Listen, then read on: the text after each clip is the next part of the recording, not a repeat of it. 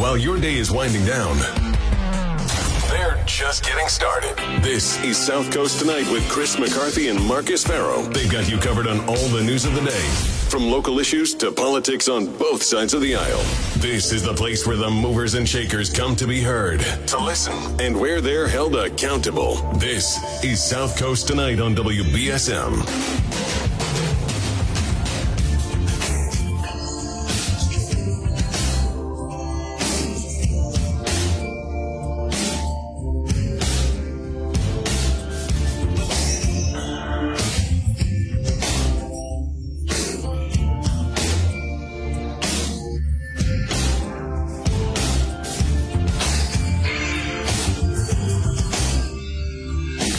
Welcome back to South Coast Tonight. I'm Marcus Farrow. And I'm Chris McCarthy. The podcasts for the first 2 hours are up. You can hear former Sheriff Tom Hodgson react to the release of the ICE videos by Attorney General Andrea Campbell. And you could see those videos right at WBSM.com. Tim has an excellent story he worked hard on. Honestly, it's some of the best reporting we've ever done. So you really need to check that out on WBSM.com or 407.com, whatever works. The links to the videos are right there in the article, so you can check them out. And I've said this before.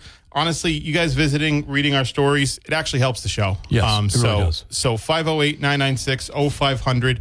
We've got a call on the line. Let's hit it. Good evening. Hey, guys. How you doing? Hey, Tom. What's up? Well, I got to start calling this Fascinating Fridays with you guys. What a show. Thank you, Tom. Try to keep it. The first part, which I thought about, the different interpretations that have gone on between the sheriff, the former sheriff, and the sheriff, is real fascinating to me. But one of the things is where Hero is going to be put in a position with the lawsuit pending to request Homeland Security for that report to defend the county. Tom, that's a great point. We haven't heard before. Point. Yeah, I think that's one way of getting that document out. But it was interesting to me last night when he broke the story again. How excited you were, Marcus, on more news from. It's always he's the gift that keeps on giving. That department has been for years. It really has been. I honestly, it's really been incredible. I mean, first of all, great media availability. Right. Second of all, it's there's a lot happening, and that just again casually we talked about a lot of stuff, and all of it was interesting. But then it was good. But then he drops that, and then it goes, oh yeah. Before you let me go, he has a special way of doing that, doesn't he? It's almost like it might be intentional. But he said to me, he's like, I know you'd probably be upset if I knew this and I didn't tell you. I'm like, yes, look, he has a lot of degrees. He must have learned something along the way. He's a pretty bright guy. There's no doubt about it. Yeah. And the other one was with the Texera issue. Yeah. Now, from what I understood, there was a squad of folks. I'll call it a geek squad, if you will. It was like a club that they had working together on different, games and stuff like that. Yes, like an online group, yeah. Yeah.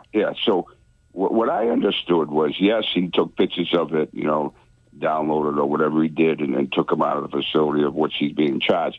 But I also heard that he wasn't the one that put it on the Internet. That's was right. One of the members of the squad. Yeah, it was a 17-year-old kid that put it online. Yeah, so that's a bargaining chip. If I'm his lawyer, for one. For two, but he's going to expose all those guys. All those guys have to be brought in. And I think they've been interviewed by the FBI, according to the New York Times, already. Oh, is that right? Oh, yeah. Yeah. So that's an important piece. But certainly he's going to do jail time. Oh, yes. But the negotiation could, that little piece about him not putting it on the Internet could help him. But other than that, he's gone. And that should be interesting. I was just saying to Marcus off the air, it's hard not to feel bad for the kid, at the same time be really angry and disappointed in him. I feel terrible for his mother. I feel terrible for his family. I really feel terrible for the Massachusetts National Guard, because it's a prestigious organization with a great reputation that's been really seriously damaged. This is going to have a real impact on what's called regular military units, active duty, Air Force and Army, working with their reserve components. It's going to have a real problem. Yeah, that's amazing. But anyway, it's an exciting, fascinating Friday show. Thank you. Thank you, Tom. Have a good weekend. Appreciate it. Thank you. 508-996-0500. Good evening. Hey, guys. Hey, what's up? So I understand really not exactly what the kid released, but overall lately, more this year than I can recall in my lifetime, one after the other, we've got classifieds being misplaced, mishandled, released, leaked, whatever. I agree with you. And now we've got a 21-year-old and maybe his even younger, less, they didn't take an old friend. Right. Releasing this, and all hell's breaking loose. Well, I guess what I'm saying is, where did these kids get the deep sense of how important this is when nobody up the chain of command has had to take the heat for example, if that kid left his military weapon lying around right. unattended, that's major. Yes, it is. From day one in basic, right. that's, you know what I mean? They try to take your weapon, if you remember, yeah. Actions. Right. So when you've got the top, all the way up the chain, saying, well, I didn't do it, he did it. Well, he didn't tell me not to do it. Well, we told him not to do it. You have got that kind of leadership, leaving millions of dollars worth of stuff around, and then pointing fingers at each other. There's like a major, first of all, tons of people haven't been wanting to join after that. Correct. Because you're like, well, we put 20 years of our lives on the line. Right. Or our body parts are missing, and this is what's going on. Right. And then if there's a military person who stands up and says someone needs to take accountability, they get fragged. They attack him. Right. So what I'm saying is, where are they expecting, like when you were in, when my husband was in, when my son was in, when my brother was in, my father was in, it may have been a different time period where there was respect. They taught you during basic to get your, you know what I mean, get yourself in check. You're all a team. Your life depends on you, Yes. But right now, when you've got from the president up and down the chain, no one's taking accountability. I haven't seen anybody else. Like, I'm looking forward to seeing how this kid's going to pay so much more. And it was nothing to be discounted. This was horrific what he did. Yes. But I'm saying you're taking basically somebody who's probably a child, and they probably are filling positions with people that aren't maybe to the caliber that they would like. Right. Because of a lot of decisions made in the military. I totally agree with you. You get vaccines or you get out. Or, yes. When your leadership is leaving you feeling less proud of yourself. Same thing with fire and police and nursing and teaching. A lot of these fields are going to be basically scraping the bottom of the barrel going, good luck in the operating room, good luck with your fire, because we're now, there's been a lot of decisions over the past few years that have made the caliber of workers out there just maybe not as great. We're going to just hire somebody because we need a body over here. Yes. I'm not saying that's the case with this kid. It looks like, to me, I tell you what, I have to believe, for whatever reason, at a full strength, this young man would not have been in this position, certainly not alone, that they would have had, ultimately, someone doing this kind of work probably would have had a two-signing authorization, just like at a business when no one person can sign a check, something like this. Like he's under somebody's wing until he can fly on his own. Right. And that's what I'm saying. I'm not looking forward to, people in all kinds of first responders, teachers and everyone else, what can go wrong. Right. But I'm saying when there isn't strong, solid leadership, we're in a major situation. This one kid now we know of. We don't know what else is going on. If you don't have accountability and strength at the top, this is unfortunately what's happening. It's a sad state of affairs right now. It really is. I think that I because of this case, I went back and looked at the Chelsea Manning case, who of course had leaked documents as an enlisted soldier. Wasn't it drone footage too? Was it something else? He had done drone footage. Yeah. And he was sentenced to prison. President Obama commuted his sentence after 7 years. He got a 35-year sentence. He did 7. He came out and became a celebrity Crosby, Stills, Nash wrote a song for him. He was given a Harvard fellowship. He was given an award by some peace group, some German group, although they wouldn't let him into Canada. He was really made into a... They have better standards. They really did. They wouldn't. He became a celebrity because he leaked documents. Isn't there always a tension, though, between like the duty to not reveal that information, right? The duty that you have as a soldier to not release that information, or as an employee of the government, and knowing that there's things that are information that is available to them, that if it was released, the public would be aware of something that they'd probably see as a malfeasance of the government, like the Pentagon Papers, like the metadata gathering that Snowden released. So if you do it, you got to pay the price. I agree with you, Marcus. Right. But did the kids think of it in depth enough to say, I don't believe he did. I am so patriotic. Oh, this kid just wanted to be cool. Yeah. He wanted to, what did you call him, Marcus? Edgelord. Edgelord. Yeah. So, it goes back to, in my opinion, the commander, and it's not just my opinion, I mean, that's what's going to go down, is that this young man was put in a position he never should have been in. And they put him in it alone, and they didn't supervise him properly, But this is what happens. I agree. I'm not saying anybody's off the hook. This is not right. Right. But when you're short-staffed and you need to be keeping an eye on all these little underlings, right, and you yourself can't get your job, that's what I'm saying. In the medical field and all of these fields, this is what we're going to be dealing with. I mean, it may not have national security implications, but your patient or your student or your, we know New Bedford is losing police officers because they're not satisfied with their job. They're not leaving law enforcement. They're just going to other communities.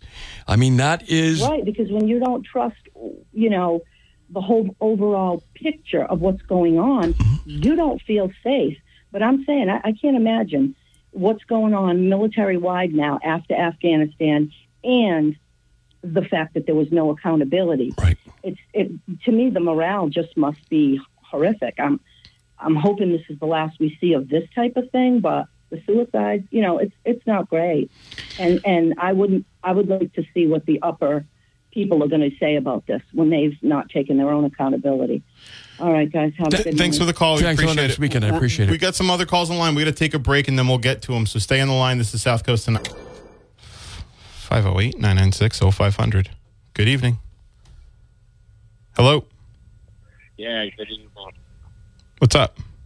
All right, this lady before mentioned morale.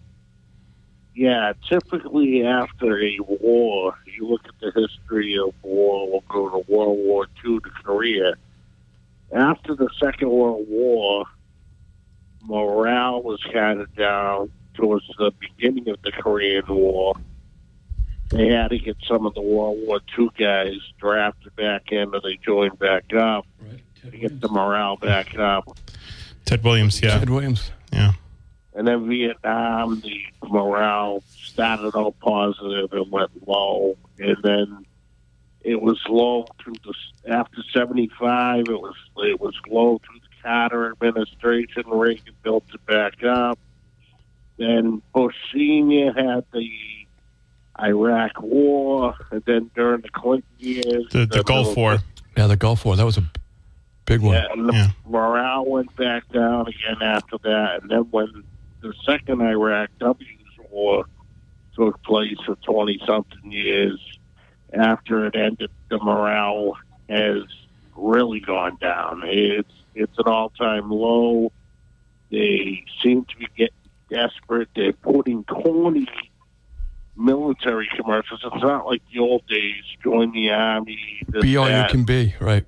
Yeah, it's not like that. They're showing people like drinking beers. They had an Air Force commercial on that shows guys and girls together drinking beers off duty, and it shows a jet taking off, and it says join the Air Force. I mean, yeah, I don't know. I think it's hard. The point, I think, you talked about Vietnam, and you talked about you talked about Afghanistan, Iraq.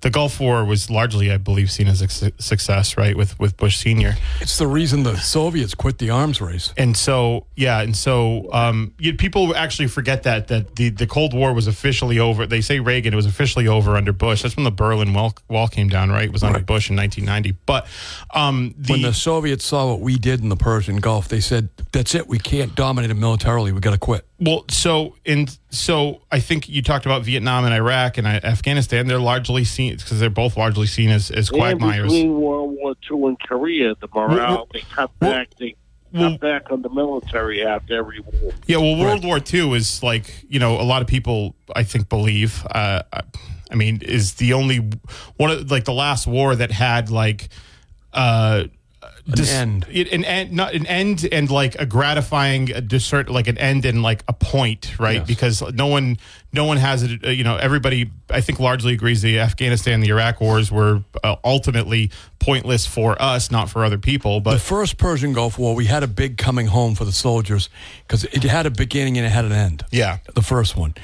Well, we also did that too because after what we did to the Vietnam, correct. They should have never did that.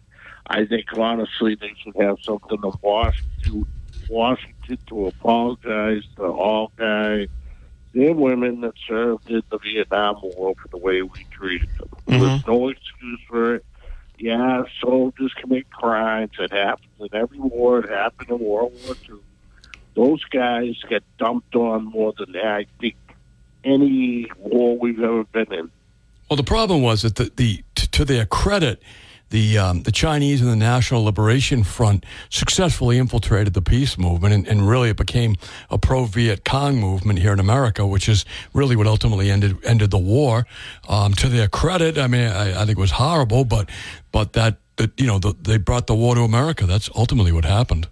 And I'll tell you one more thing, and I don't know, there's probably Vietnam veterans listening out there, so there's going to be mixed opinions on it. There's definitely Vietnam veterans listening. Yes. I was told that if they really wanted to win that war, they could have won that war within a couple of months. Of course they could. I mean, the Japanese wiped the Viet Cong. Well, they weren't the Viet Cong then, but the Japanese the Viet Minh, yeah. Vietnam out in like a month. Right. Easily. Oh, yeah, we could have done it. Goldwater had a plan, but that's they didn't do it, so that's where we're at. Now we just wrecked people's lives, and people are in the ground and everything. It messed families up. Yeah. War is horrible. It's why our government, as laid out by the founders, required that the People's House vote to declare war. We don't do that anymore. I think it's a very, very... Sometimes you hear people say, the arcane language of the Constitution, there's a reason for it, and it really disturbs me that Congress doesn't exert its authority. Yeah. One more thing, too. It's sad. Remember I was telling you about my father? Yes. Yes. Unfortunately, he passed away in February. No, I'm sorry to hear that. Oh, that's terrible. I'm sorry to hear that. Yeah, it's a shame. And me and him weren't on talking terms, so it was horrible. I couldn't say goodbye to him and passing stuff. But I still look up to him, and he told me plenty of stories, and I have plenty of memories. And I don't know. Yeah, my father died 6 years ago, very suddenly and very shockingly, and it's terrible. But you have the memories, you have the lessons he taught you, and you just keep on keeping on. You carry on. Yeah. The only thing I can't figure out is why they didn't bury him with my mother. That's where he wanted to be buried. They buried him up in the veteran cemetery in Bourne. That was his second wife's choice, I guess. But I honestly think, and this is what I'm mad about, is he should have been buried with my mother because that's what he wanted. Yeah. Well, wherever he is, I hope he's at peace, and I hope you I hope you pull through. Like I said, we both lost our dads, and we're here, we're doing this, so it gets easier. It does get Marcus. That's the right message. It gets easier. Thanks for the call, thanks, brother. Have a good night. Appreciate it. 508-996-0500. We're going to take a break. We'll be right back. Download the WBSM app and listen to us everywhere. Victor deployed for the first time to Afghanistan in 2003. At 4 a.m, my phone rang. They said, "I regret to inform you that your husband was wounded in action." Victor sustained a moderate traumatic brain injury. I was doing school full-time, and I was also then caring for Victor. One of the most important elements of caregiving is taking care of yourself. I just didn't want to forget that I also had goals and that I also had a life. What I did is I challenged Victor to meet me halfway. There are almost 6 million military and veteran caregivers across the nation. We have our own journey, and we can fulfill that journey at the same time that we are helping our loved one. Visit aarp.org/caregiving for a free military veterans guide to navigate your caregiving journey and better care for your loved one and yourself. Brought to you by AARP and the Ad Council. The next disaster is coming. The time to get ready is now. Make a plan. Identify meetup locations and people you'll need to contact. Put your contact list in your wallet, on your phone, and somewhere visible in your home. Build a kit. Store enough food and water for 3 days. Don't forget your pets. And consider buying a pre-made kit. Keep at least 7 days of medication on hand. Work with your pharmacist and insurance company to secure the extra doses. Make copies of important documents. Keep them on your phone, in the cloud, or on a USB stick. Stay informed. Learn about local hazards. Take courses in CPR and first aid. And sign up for local alert systems. An early warning can give you the time you need to prepare for a fast-moving disaster. Be ready. Learn more at americares.org/send-us-in. I'm William Shatner, and I've been around a long time, but I'm truly humbled when I see the real battles our brave, paralyzed veterans have faced defending our freedom. I was on a routine patrol, and we were in the desert of Kuwait, and the vehicle flipped and landed on top of me, which left me paralyzed from the waist down. Okay, folks, this is heroism. That's why I'm proud to support Paralyzed Veterans of America. Go to PVA.org to learn how you can make a difference. Get hot! As a veteran of the United States military, I can finally get the opportunity to enjoy special events, like a date with my wife, or going out together with my family and friends, things that we couldn't afford, thanks to VetTix. Every empty seat at a concert, a game, motorsports, or a play is a missed opportunity to say thanks to a veteran and service member. We can help. We can give our veterans a special event where they too can create their own cherished memories. Find out how by visiting www.vettix.org. That's www.vettix.org. Find out how you can make a difference in a veteran's life. The voices in the night that cover the news of the day. I heard the voices too. Chris McCarthy and Marcus Farrow. More of South Coast Tonight happens now on WBSM. So, Marcus, forgot to ask Hodgson what his favorite TV show is. That's been my new thing. I'm going to say it was Dragnet. That makes sense. Right. I could see Dragnet, yeah. Maybe Gilligan's Island. Yeah. I don't know. Gilligan's Island was a pretty good show. Gilligan's Island was a good show. It went from black and white to color. Yeah. You know? The story up at WBSM.com is fantastic. Folks, we often don't have video, but now we have the video up there as well. You can see them pushing around all the things you bought them. The washing machines, the dryers, all that stuff being washed around and being pushed around and used as blockades at the doors, along with a really fantastic story by Tim Weisberg. So go to WBSM.com and check it out. Yeah, you can see the full video. There's a good synopsis of it. And there's also comments from both former Sheriff Hodgson and current Sheriff Farrow.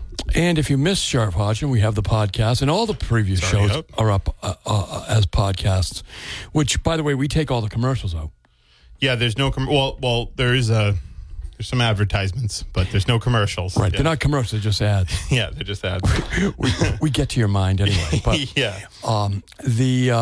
So you check out. So if you missed something, or if you want to hear something or play something for a friend, they're all up there. All the shows. 558 episodes so far. That means we've been on the air 558 hours. It's pretty amazing. It's pretty good. So, Marcus, we were talking about the leak. We were talking last week earlier this week about Bobby Kennedy running for president. Yeah. We're talking about what was interesting. One of the interesting revelations actually was Sean Oliver calling in to South Coast Tonight on Wednesday, right? Yes. I think that's worth mentioning. I do, and his podcast is up there. Yeah. So Sean Oliver's talking about the mayor's vetoes and the impending potential overrides. Yeah, so the way it works is they've got I don't know what's called spreading, whatever. So they got some weird term for it. Spread on the table, I think, something like that. Yikes! So they've got it. Yeah. So basically, when the Mitchell vetoed those 3 ballot questions, the rent stabilization, the reducing the 4-year mayor term to 2, and gutting the CPA, the Community Preservation Act, the council has to wait a cycle or 2 cycles or whatever to override the veto. And what we've learned is that at least one counselor has changed his vote originally on the CPA question. He voted to move that CPA question forward. He's actually going to vote to sustain Mitchell's veto, which means he's voting against putting that question on the ballot because he said he understood the value of the Community Preservation Act. So I think that's all you can ask from an elected official is that if they take a vote that might be their constituents don't like or might be incorrect, and they learn some new information, they change their behavior based on that. And it's important to remember that these questions came out of nowhere. Mm-hmm. They're serious policy questions, and they suddenly appeared on the ballot. There was no hearings within committee. There was no work done ahead of time. So for some of the councilors, first they ever saw of it, particularly in Oliver's case, was when it just appeared in front of them. Yeah. And it doesn't surprise me that he said he moved to move it forward. Yeah. Knowing full well that he would have an opportunity to learn more. Yeah. And then had the opportunity to do the responsible thing in his mind with the most information. I think you'll see a few more votes peel off on that CPA question. I think it'll get. I'd be surprised at this juncture if it got even a majority. It needs a supermajority. I'd be surprised if it even got a majority. I think on the rent control question, you'll see similar stuff because you've had a couple of weeks. Again, there's no doubt about it that rent availability of units, pricing, things like that is all important issues. The only thing that the councils have had in front of them this entire 2 years was this ballot question on whether people would like a rent stabilization program. So given the lack of anything else, I think many of them voted for it. But now in the conversation that's come forward, remember, voting to advance the question is a lot different than voting to override the mayor. I think so, yeah. And that's a political confrontation. It's going to depend, too, on how much, I think how much their constituents are hearing, because they might be hearing on that rent stabilization question, they might be hearing, hey, you know what, my rents are too high. This is something we should move forward with, or we should get this conversation forward. And that might end up being the one that does survive, but we'll see. Because you need, by the way, if 4 people vote against the question, it will not pass. You need 4 councilors to vote against it, and it will not pass. And that's because Councilor Abreu is not going to vote to override the mayor, and Councilor Oliver is not going to vote to override the mayor. He voted against it the first time. Yeah, he voted against it the first time. Ian said if Ian had a death in the family, he would have voted against it that time. He said. So we'll see how that plays out. We're still waiting to see if there's any movement in the home rule petition for rent stabilization in Boston. I find it unlikely that there will be anything that goes forward. But the other part too, Marcus, is regardless of how this question turns out, a home rule petition still requires the mayor's signature. It absolutely, you can't override a veto. And John Mitchell is not going to sign it. Yeah, you have to, exactly. You have to override. You can't override a veto on a home rule petition. You need the legislative and executive branch to sign off on it. That's why I have repeatedly referred to this as a cruel hoax, because asking people if they'd like rent stabilization, knowing it cannot happen, is a cruel hoax. It really is. I think it's kind of different. But it has opened to question. I think that's conversation. The thing. I think the conversation's moved significantly since this has been brought up, and that's a good thing. The one thing I will say is, in terms of this won't happen, that won't happen. I always do say it's important to. If you want a policy to go forward, it's like when the Progressive Caucus in the House files the Medicare for All bill every session. It's not going to pass, but they want it on the record because maybe one day it will. Same, that has happened where you get it on the record, you start moving that conversation forward, and maybe somewhere down the road that policy does happen. So I think in this circumstance, even though it's unlikely to pass anytime soon, it's not a total waste of time to move forward with that. But I think there's other things that they can and should move forward with, and I think they are moving forward with some things. Yeah, I think that it is one of these things that you're seeing. For instance, Mayor Mitchell put out a plan. You're seeing that the governor is doing things. You're seeing that. Well, Healy mentioned housing as one of her top priorities after her first 100 days. She had an interview with, again, I was looking at Playbook this morning, Lisa Kaczynski. She said that, she actually said that it was, it's the very first thing she mentioned, like she's got to do something about housing. You saw that Governor Baker had put forward zoning changes, things of that nature. The MBTA law. Yeah, so but housing has to be built. I mean, I know that sounds ridiculous, but sometimes one of the things that's left out of the conversation, Marcus, is it takes real capital, actual carpenters, real wood, real cement, things of that nature, permits, government approval to actually build housing. It's one thing to say, we need housing. It's an entirely different thing to marshal the capital and the talent. Yeah, and put it all into effect. They're trying that with the HDIP, basically increasing tax credits to incentivize more market rate housing in gateway cities. I think they're trying to do some things to try to make up for, I think, what it basically was lost time. Building all of these housing. Or not building all these housing developments. Marcus, one thing we're going to be visiting more, of course, is the Prop 2.5 override here in Fairhaven. There's an article in today's Standard Times that I would recommend everyone go and look at it. It's by a local reporter. It's obviously a local story. It's important. We'll have more about it. Marcus has written about it. He had the selectman on the other night. Yeah, You can see that. You can listen to that podcast. Yeah. So last night in the first hour, I had Leon Corey and Stacia Powers, two members of the Fairhaven Select Board, and they basically explained their position on Prop 2.5 and why they need it. And they said it's just for 1 year. They'd have to go through this process again if they wanted to do it a second year. So the numbers out there. Look, the school department is looking for money. I do think in the Standard Times article, Marcus, as you and I talked about off the air, they're talking about money they need for homeless programs, things of that nature. I think Fairhaven's going to have a conversation if they think the school department is the place that should be handling homeless issues. There's certainly homelessness is a problem. There's no doubt about it. But I wonder if the school department is a place that should be handling it, or is that something the state should be handling? Are there other resources already working towards that?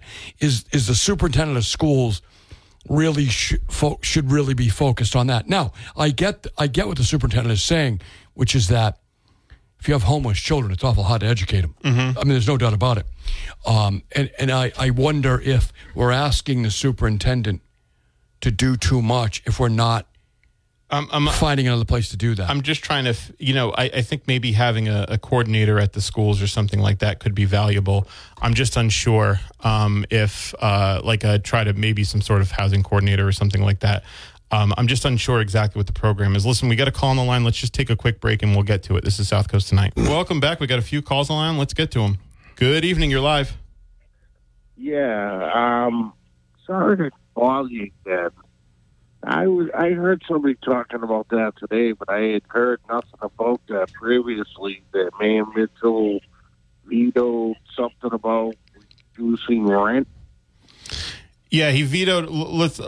Thanks for the call. We'll explain it off the air. So he vetoed a ballot question that asked people if they wanted to do a rent stabilization ordinance. We've been talking about it for months. Months, right? At least a month. Good evening. Good evening. How's it going? Buddy. Oh, all right, guys. Hey, I want to ask you a simple question, I guess. How's Big Al doing? I haven't heard. As far as we know, last I heard, he's stable. Yeah, he's doing well. Yeah.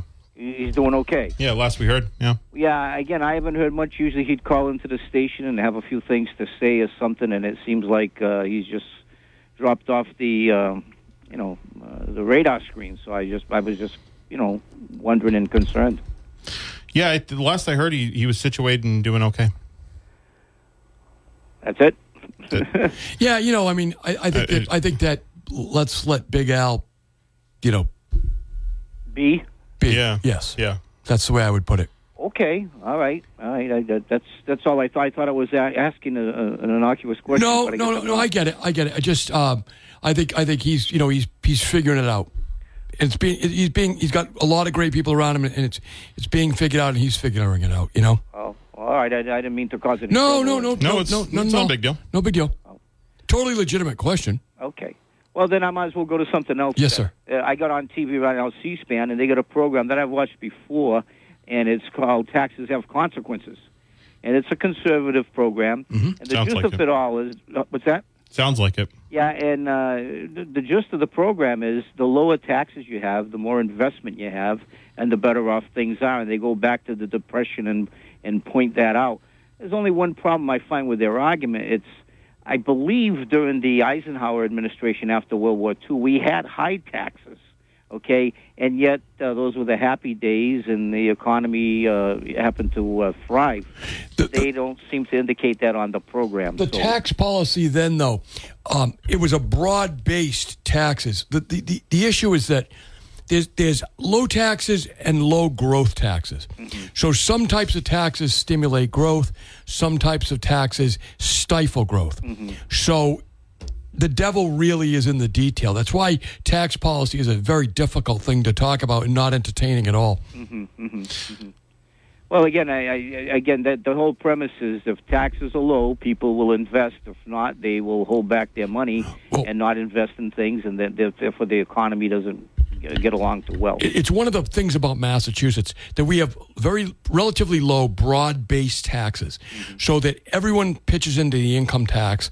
The income tax is relatively low, quite frankly, but everyone pays it. So you get a massive amount of income, and that formula really works. I see the governor's going to make some more tax cuts, particularly on capital gains, which tend to stimulate growth. Yeah. So that's a growth tax right there. When you're keeping some tax, now if you have no taxes on investment, you're going to get no income off investment. But if you keep it very low and broad based, you're going to get the cream of the crop and a lot of growth, and therefore a lot of government revenue, but also growth, which is what you need. And conversely, I remember it was Brownback back in like 2014-ish, 2016-ish, had tried the big Kansas experiment where they'd basically slashed income taxes, all taxes across the board, and they were like at the point where they were selling off squad cars because they didn't have any money. Right, because you have to keep it the reasonable rate, which is low enough and broad-based. But if you cut it to zero, you're literally collecting no revenue. Right? So we collect it just over 5%.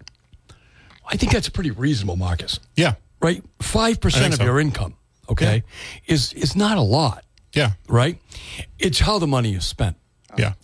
So I don't think anyone in Massachusetts is complaining about 5%. No, we're every year enjoying really big budget surpluses. And well, that's another question. I heard Phil one morning say that there's going to be a give back again, I guess, and he claims it will be given to even some people who didn't pay taxes. Well, you hear anything on that? Well, yeah. They've changed the distribution formula. They're trying to. They've proposed the change to the distribution formula. So the 62F, which, definitely caught them off guard. You knew once they got their feet under them, they were going to try to reform it.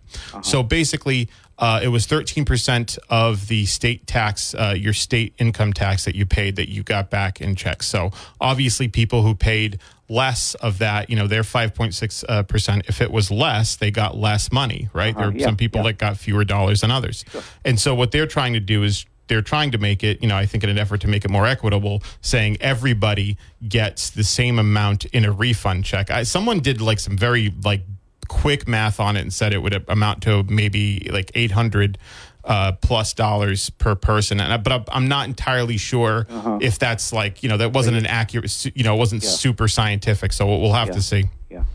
I think their argument is probably going to be that it'll stimulate the economy more by doing it that way. Well, I'm honestly surprised they haven't tried to. Well, it will cause inflation. Yeah, I do agree with you there. It's kind of a two-edged sword there. I'm honestly surprised that they haven't tried to just nix the law entirely.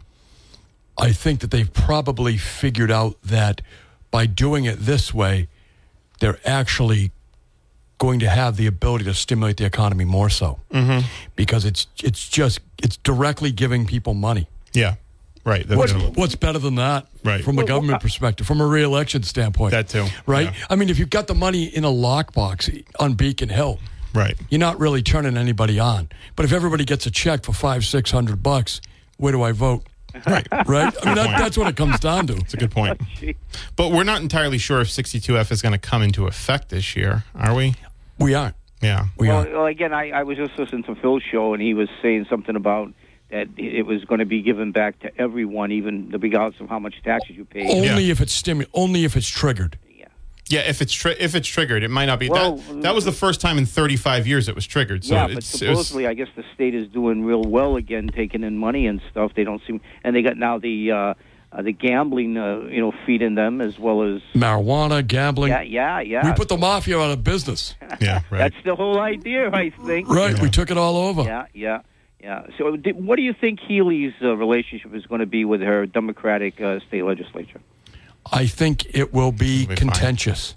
Yeah, I think they'll be fine. There's no Republicans to fight with. Who's going to fight? Yeah, but they might need to blame somebody if things go wrong. No, that's what I mean. You can't blame you don't want to blame the governor. She's a Democrat, There are definitely... There's going to be...